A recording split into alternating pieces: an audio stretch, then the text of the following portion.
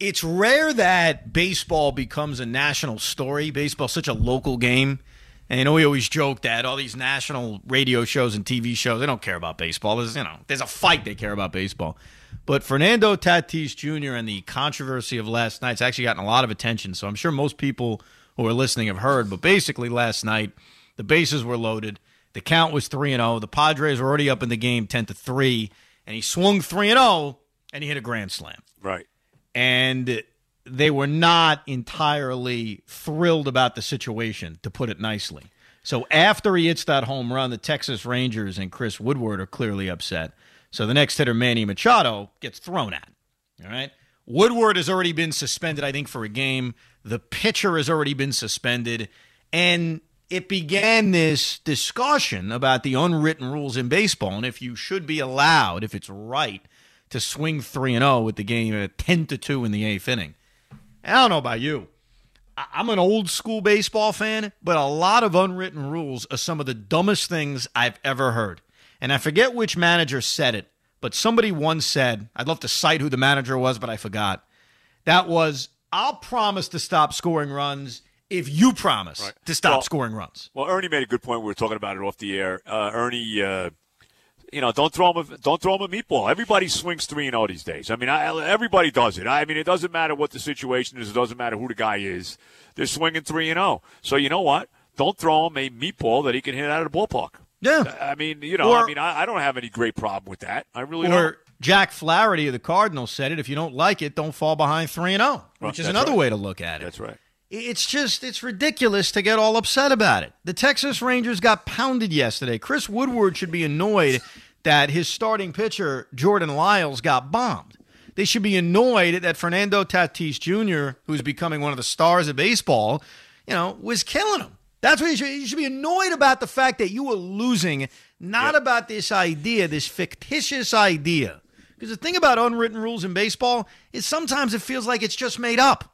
Right. Sometimes it feels like it's not even real. What makes 10-2 the difference? What makes that, or 10-3 actually? Mm-hmm. What makes that the score where you say enough is enough? And you hit on two things, Joe, that you're right on about. Number one, the fact that, hey, just don't throw a fastball 3-0. Right.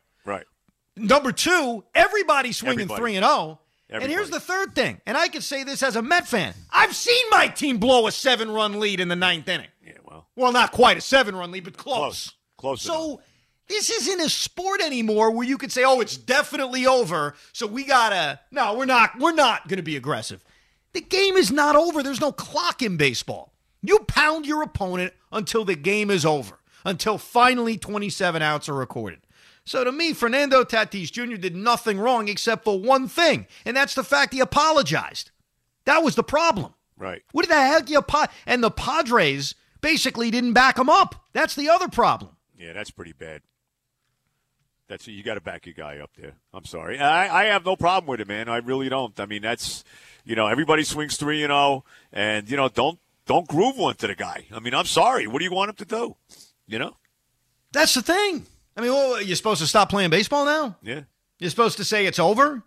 And I think the Padres manager now they have a new manager. It's that Jace Tingler guy, who I'm not that familiar with. All right, that's right. That was one of the guys that the Mets were actually talking about. Right? Yes. Tingler. But I also think that publicly you should take a very different approach than what the San Diego Padres took.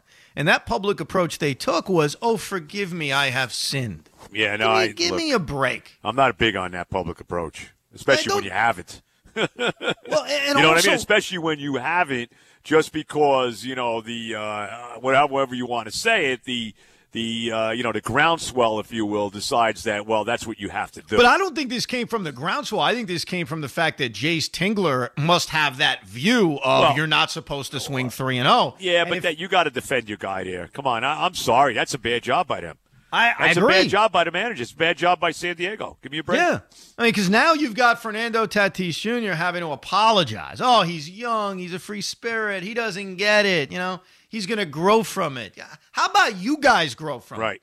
How about you grow into the fact that baseball's different in 2020?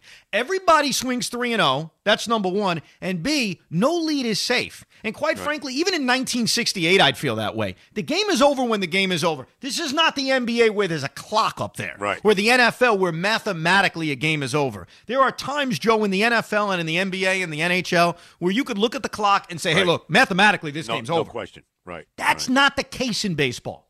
It's a part of why it's the greatest game in the world. It's a part of why I refuse to leave games early, even if it's 15-1. I think the other thing here's the other thing that's at work too now, which really wasn't in 1968, and that's the money factor. I mean, let's be honest. I mean, they base so much on statistics now, right or wrong. I mean, so much is based on that.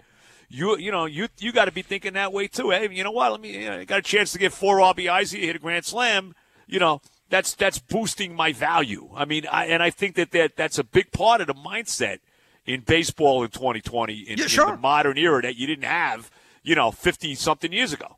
Well, and look, stats matter. It was interesting, and I'm not accusing Robbie Cano of lying by any stretch, but I watched a video clip. I think SNY tweeted it out of Robbie Cano. He was asked about guys hitting 400 and paying attention to stats.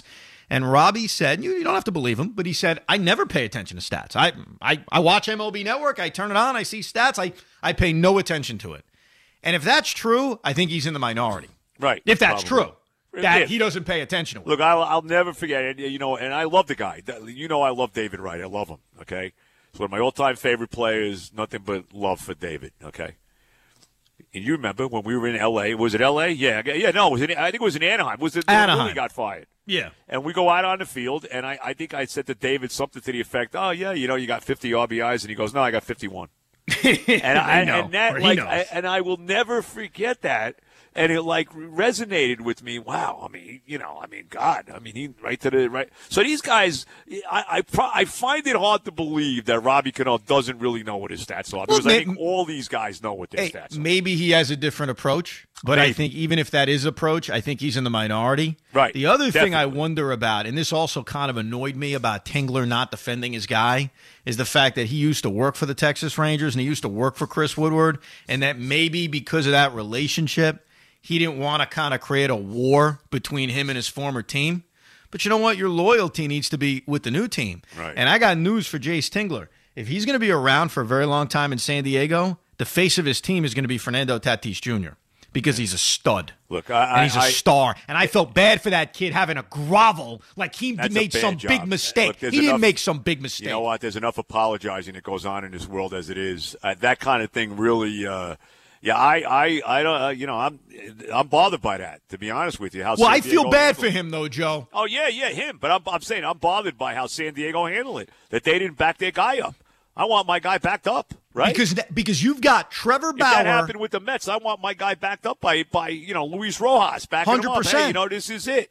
Don't throw the ball down the middle. Too bad. Yeah.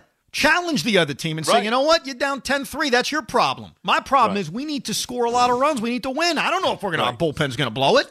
Look, last night, I'm not saying the Mets were going to blow the game, but when the Marlins have the bases loaded and they have one out, even though the score at the time is like 11-2, aren't you glad you got those extra runs?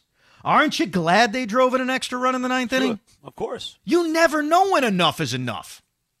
It's this thought that really needs to go away. This idea, you're not allowed to do that. You're not allowed to swing 3-0 because it's a 7-run game. Well, what's the cutoff? Can you explain everything to me now? What's the cutoff? If you're up 20? I guess that's it. Maybe that's it. When it's 20, that's the cutoff. I'm totally with Tatis here, and it's unfortunate that they were forced to apologize. I don't like that at all. That's a bad job. Trevor Bauer, Jack Flaherty are two pitchers who came out supporting Fernando Tatis Jr. And just in case you don't want to listen to them because they're modern players, for anybody older listening, you know who came out and backed up Fernando Tatis Jr.? Johnny freaking Bench backed up Fernando Tatis Jr. Good job. So I'm glad. Good job by Johnny Bench.